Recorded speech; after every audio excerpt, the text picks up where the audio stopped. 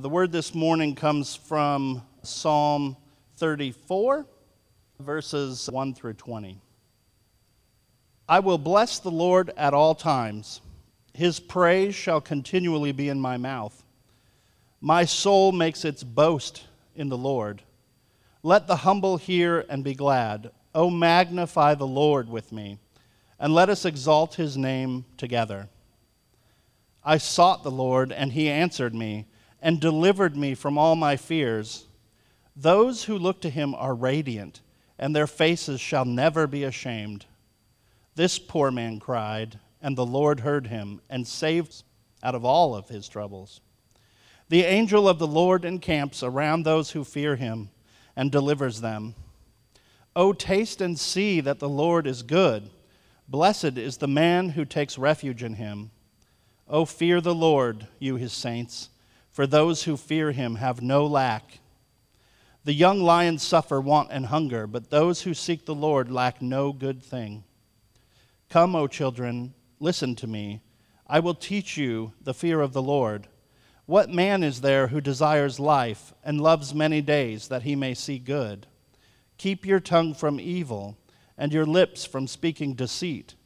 Turn away from evil and do good. Seek peace and pursue it. The eyes of the Lord are toward the righteous, and his ears toward their cry. The faith of the Lord is against those who do evil, to cut off the memory of them from the earth. When the righteous cry for help, the Lord hears and delivers them out of all their troubles. The Lord is near to the brokenhearted and saves the crushed in spirit. Many are the afflictions of the righteous, but the Lord delivers him out of them all. He keeps all his bones. Not one of them is broken. The word of the Lord. My name is Mike McAuliffe. My family and I have been members here at New City for, Brandon, a little over 2 years, over 2 years. And so my wife and I, we are parents to two little girls. So I have a 7-year-old and I have a 3-year-old. And so part of the nighttime routine every night is that we pray over our little girls. So our 3-year-old, and so every time Ada, when we talk about praying for Ada, we say, Ada, what can we pray for you tonight, baby? And she's, without a doubt, always says, pray for me. Anything else? Nope, just me. So our 3-year-old's selfish. So we have a 3-year-old that's pretty selfish.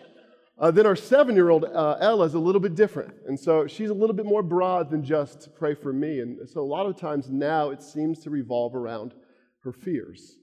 And so when we ask Ella, what can we pray for? She says, well, Daddy, I'm afraid. I'm scared of things. And so, baby, what are you scared of? I'm scared of the dark, even though the 3 flashlights aren't enough. Cockroaches. I promise we don't have a lot of cockroaches in our house, my MC people. Gorillas and zombies. And also, let me just say to that, we do not let our 7-year-old watch The Walking Dead. I'm not sure where she comes with that, but she's scared of zombies. And so, and we realize that so often that fear gets this bad rap, like fear is a bad thing, but fear actually can be a really good thing. So there's a rare disease called Urbach-Wiethe disease. And so people who have it, there's only 400 known cases in the world. And so if you have this condition, you experience no fear whatsoever. And so I was listening to this podcast of this woman in California who has this condition, Urbach-Wiethe disease. And so with this condition, they would send her through like a battery of different tests. So they would put her through a haunted house, no response. I mean, they would have her handle snakes and tarantulas, no response. Like nothing seems to give her a rise because she has no sense of fear. At one point, so she was in a park, walking into a park, and a guy pulls a knife on her, and she just stares at him. And she gets agitated, says, no, I'm going to cut you. I'm getting tired of this. I'm going to cut you. No sense of fear whatsoever. And as you're listening to this podcast, you realize that fear is a good thing because fear is also, a lack of fear is a bad thing because fear is what wakes us up at night when we hear a loud noise. Fear is what keeps us out of dangerous situations. Fear is what keeps us from driving 100 miles down keeps some of us from driving 100 miles down 85. So fear can be a good thing, but fear can also be a bad thing. Like a shadow, fear accompanies us wherever we go. So it might not be snakes, it might not be spiders. Instead, we might fear being alone, or the thought of losing everything we work to gain, or the fear of being rejected. Fear is something that we've all encountered and that we can all understand this feeling, this sense of fear. So my question is, how do we confront our fears? What is the biblical way? What does God say? How do we confront our fears? And I think we get a clear answer from the Psalms. And so we're going to take a look at Psalm 34. So I want to talk about three things today. First, I want to talk about the existence of our fears. So number one would be the existence of our fears. Two, the response to our fears. And three, the freedom from our fears. And today's big idea is this: freedom from our fear is found in fearing the Father. Freedom from our fear is found in fearing the Father. And so a couple weeks ago, when Ryan started this series in Psalm 23, he made this point. He said the Psalms invite growth and self-awareness. And so Tim Keller, my favorite pastor author, it says it this way. And we got to remember that these 150 Psalms are full of raw emotion.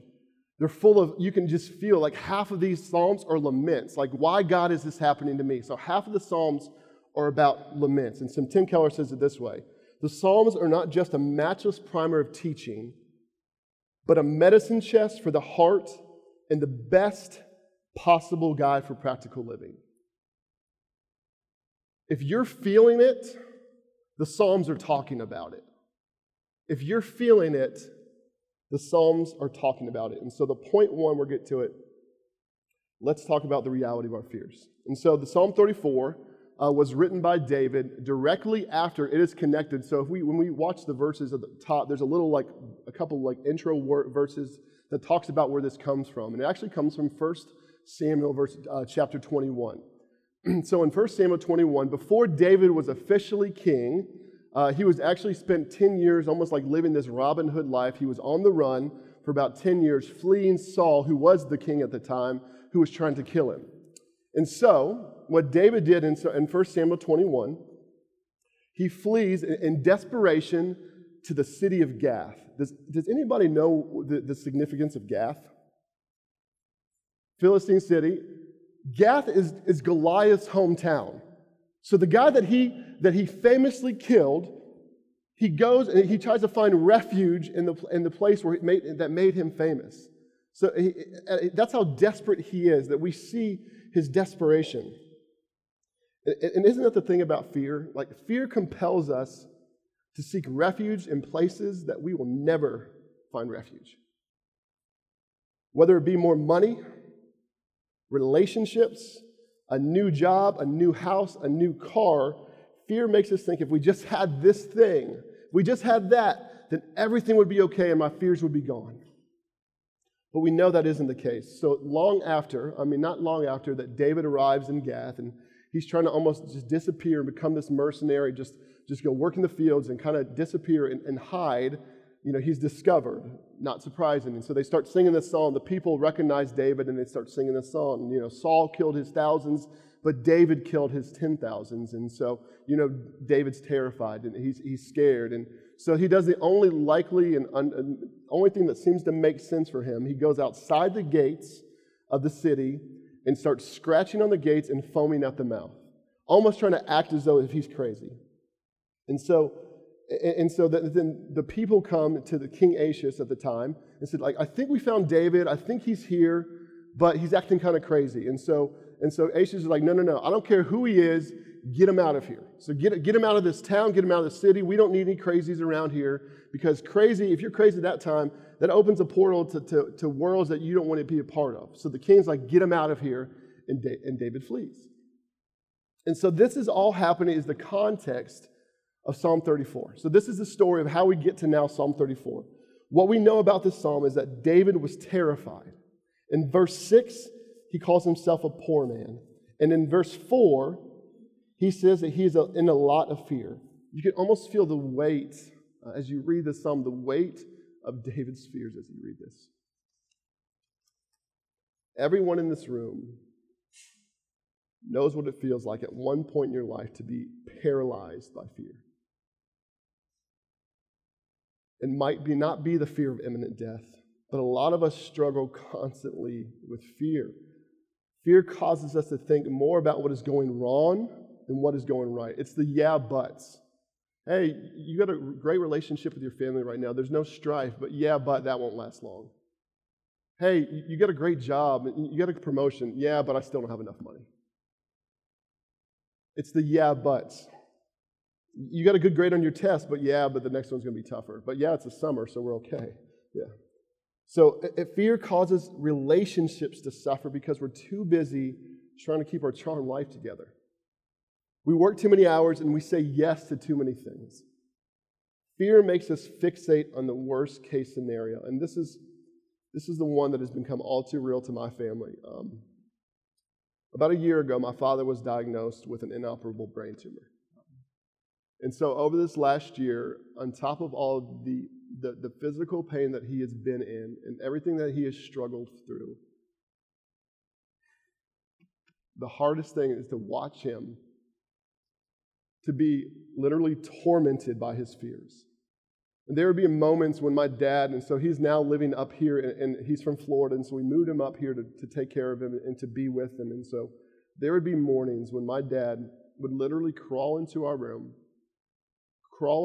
shaking and just saying, "You've got to lock me up. You got to send me to jail. You got to take me somewhere because of all the bad things that I've done." Like, my dad is one of the strongest people that I've ever met, that I know. When we did those papers as a kid, whenever we say, "Well, who are you going to be like when you grow up?" I always wanted to be like my dad.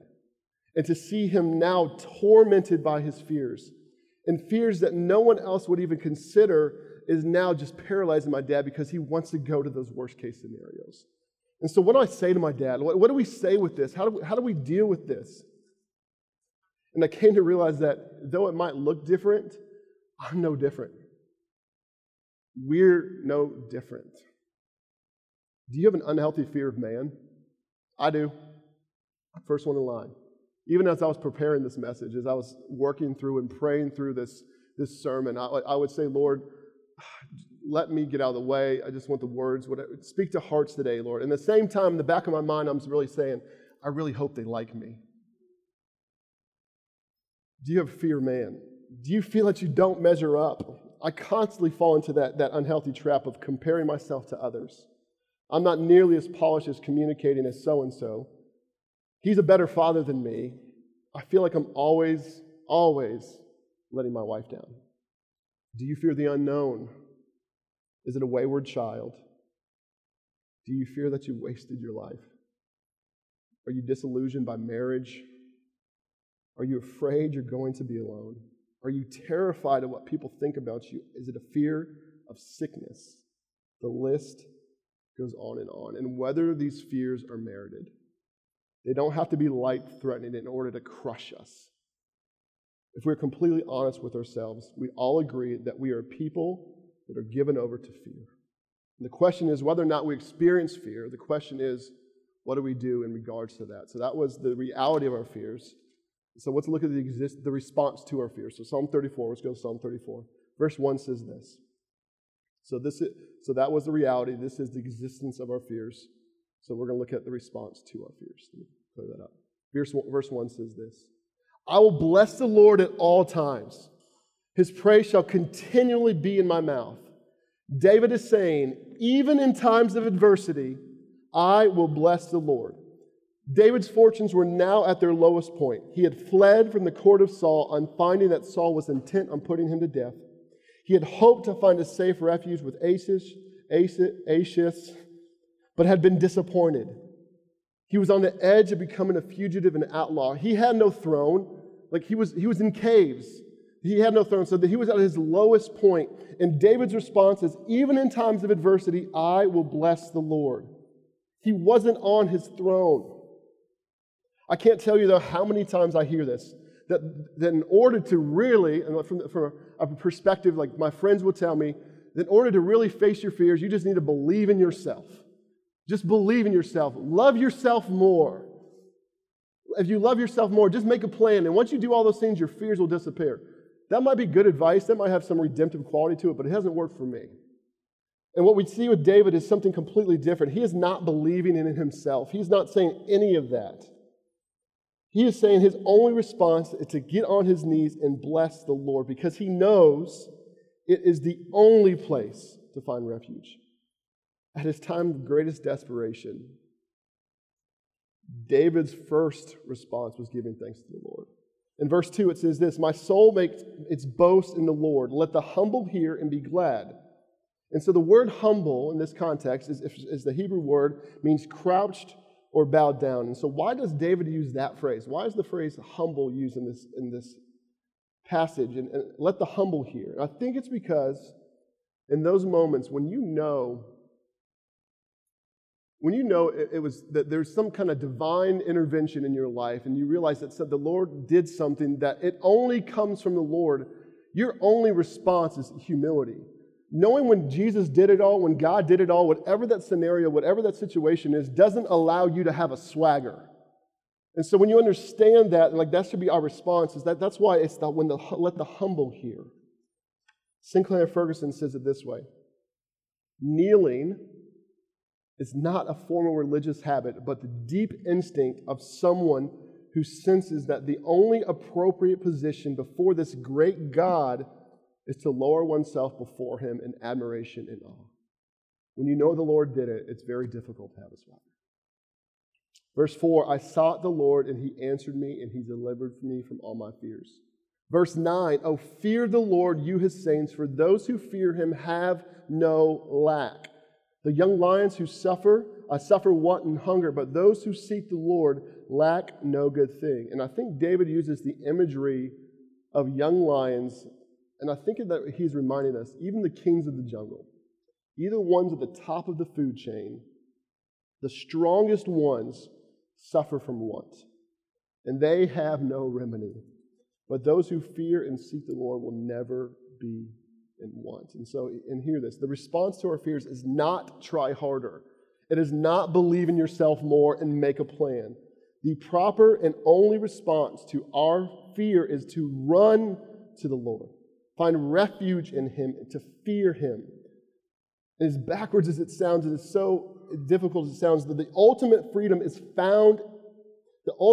from our fears is found in fear of the Lord. When we go through the Old Testament, where the term, you'll get this term over and over again. You'll see this term, fear of the Lord, throughout the Old Testament. And it comes across some really interesting and baffling usages. Like, for example, in Proverbs 28:14, it says this: "The fear of the Lord is linked with great joy." It tells us that happy is the one who fears the Lord always. And I'm thinking, how can someone who is constantly in fear be filled with happiness? Because that's not my story. Even more surprising, in Psalm 130, verse 4, it says this: "Forgiveness comes from you, therefore you are feared." The psalmist is saying that forgiveness and grace increase the fear of the Lord. There are a litany of verses that instruct us to grow in our fear of the Lord. In Proverbs 31:30, "Charm is deceitful and beauty is vain, but a woman who fears the Lord is to be praised." Ecclesiastes 12:13, "The end of the matter, all has been heard. Fear God and keep His commandments, for this is the whole duty of man." Psalm 19, verses 9 through 10 says this: "The fear of the Lord is clean, enduring forever. The rules of the Lord are true and righteous altogether. More to be desired than they are gold, even much fine gold. Sweeter also than honey and drippings from the honeycomb." Psalm 111:10 says, "The fear of the Lord is the beginning of wisdom." And I think it's important for us to make a distinction about what the fear of the Lord is. And so when Martin Luther struggled understanding what the fear of the Lord meant, he kind of broke it down into two different types of fear, what he called servile fear and filial fear. So servile fear is the type of fear that somebody would have, like a slave would have towards his owner, would have towards a tormentor, towards a jailer. So it's this fear of constant pain and this clear and present danger that is represented by another person. So servile fear refers to a posture of servitude towards a malicious owner. So later, Luther also distinguished the idea of filial field. And so this is a filial field drawing from the Latin concept of family. So filial field comes from the idea of family in the Latin. It refers to the fear that a child has for his father. In this regard, Luther is thinking of a child who has tremendous respect and love for his father and who dearly wants to please him.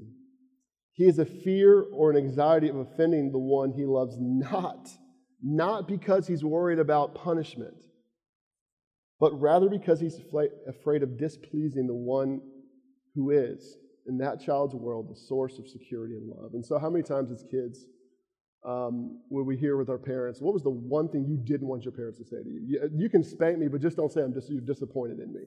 You know, yeah, you just light me up. But my mom's here, but I'm not saying, she didn't spank me, I promise. Hey, Mom, love you.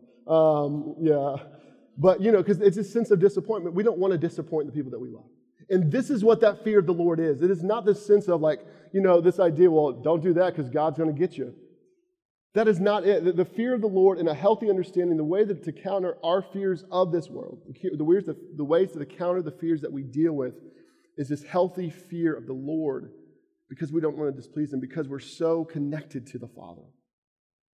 It's a positive fear. The positive fear is all about love. A positive fear is all about love. It's a joyful fear. This is what the fear of the Lord is. So to fear the Lord is to be overwhelmed with wonder before the greatness of God and His love. It means that because of His bright holiness and magnificent love, you find Him fearfully beautiful. That is why the more we experience God's grace and forgiveness, the more we experience an awe and wonder before the greatness of all that He is and has done for us. The proper response to our fears is fear of the Lord. And lastly, what's the remedy? How can we believe we are being delivered from our fears? I think we get a glimpse of this in verse 8. It says this, taste and see that the Lord is good. I think this is both a call to remember and look in real time to discover that God still answers prayers and that He is good, and also to look back and see how He continues meets us and look forward to see how He's going to meet us. So for example, we need to remember that God works in real times. And so I know this story. So I was a youth pastor years ago in Florida, and there was this woman I remember that was struggling with this rare stomach disease that was slowly killing her. And so after doctor after doctor they would go to, everything. It's a story of the woman who was bleeding in Mark 5. Every doctor she went to, it just got worse. And so this was this woman's story, and it was a Sunday night, and Monday the family was to go to one last doctor, one last hospital, and so the church as a whole prayed over this woman, so the next morning she woke up, first time in years, and she wasn't in any pain. And so it was somewhat odd, but they're thinking, oh, maybe the prayers worked. And so they found out that later that day that she'd been completely healed. It was a miracle. They had no idea what was going on, but she's lived a normal life ever since, where she was on her deathbed, and now she lives a normal life. Or even this week, so my 7-year-old Ella, one of her fears is cockroaches, right? And so we were outside playing, and she saw she's on the sidewalk and there's a cockroach there. And so she looks at this cockroach and she says, Jesus. She looks at the cockroach. This is her story. The cockroach looked back at her. I don't know how she knew that, but they had like a standoff or something, but they were going back and forth. And she said, Jesus, please help that cockroach just go away. And the cockroach, she opened her eyes, cockroach turned around and just ran the other direction. Hallelujah, thank you, Jesus. So we see this one. Or even later, on Friday, so Youth for Christ is the organization that I work with. And so we did our volunteer appreciation dinner. And so one of the women helping us set up, her name's Jessie. And Jessie was telling me, I was really hoping to get some extra money, spending money for this summer. And so I was in the car, listening to the radio, and they had one of those, hey, if you call in now, you will receive a $100 gift card or whatever. And she called in and she won. And that's awesome. Because we got to remember that God still answers, is still present with us, and He answers prayers. That's awesome. At the same time, the reality is some of us know the experience of when we speak to God and we pray about something, all we hear is silence. And so what do we do there? What do we do when we realize that sometimes it's silence? Because, we are still praying for my dad's healing. He's been given less than a year to live, but we're still praying for that healing. That's a prayer that hasn't been answered yet. So when God seems silent, What's our response to that reality? And I think we get a picture of that in the tail end of these verses, in verses 17 through 20. And it says this: when the righteous cry for the help, the Lord hears and delivers them out of all of their troubles. The Lord is near to the brokenhearted and saves the crushed in spirit. Many are the afflictions of the righteous, but the Lord delivers him out of them all. You know, I read this and it almost seems as though that David has given us a blanket promise from God saying, you know, whatever it is, whatever our troubles, just God will comfort us. When we are crushed and brokenhearted, like, you know, whatever it is, He's going to protect us. But there's verse 20. In verse 20 it says this, and this is one of the realization of both sides of this story. But when we read verse 20 it says this: He, being God, will protect all His bones, not one of them will be broken. So if you don't recognize this reference, this is a messianic prophecy of what happens to Jesus on the cross. This is talking about the crucifixion.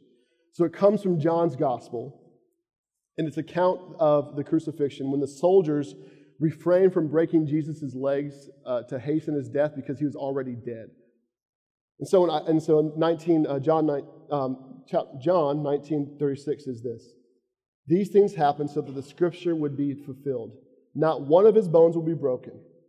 I read this and want to say, but yeah, he still died. He was still crucified. Like, that doesn't sound like he's going to protect us from everything, because Jesus still died.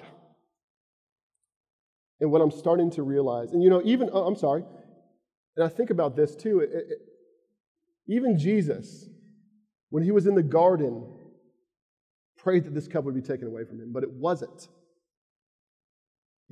He wasn't. It still happened to him. So the same thing that we deal with in those moments when we hear these prayers that have not been answered, Jesus experienced the same thing.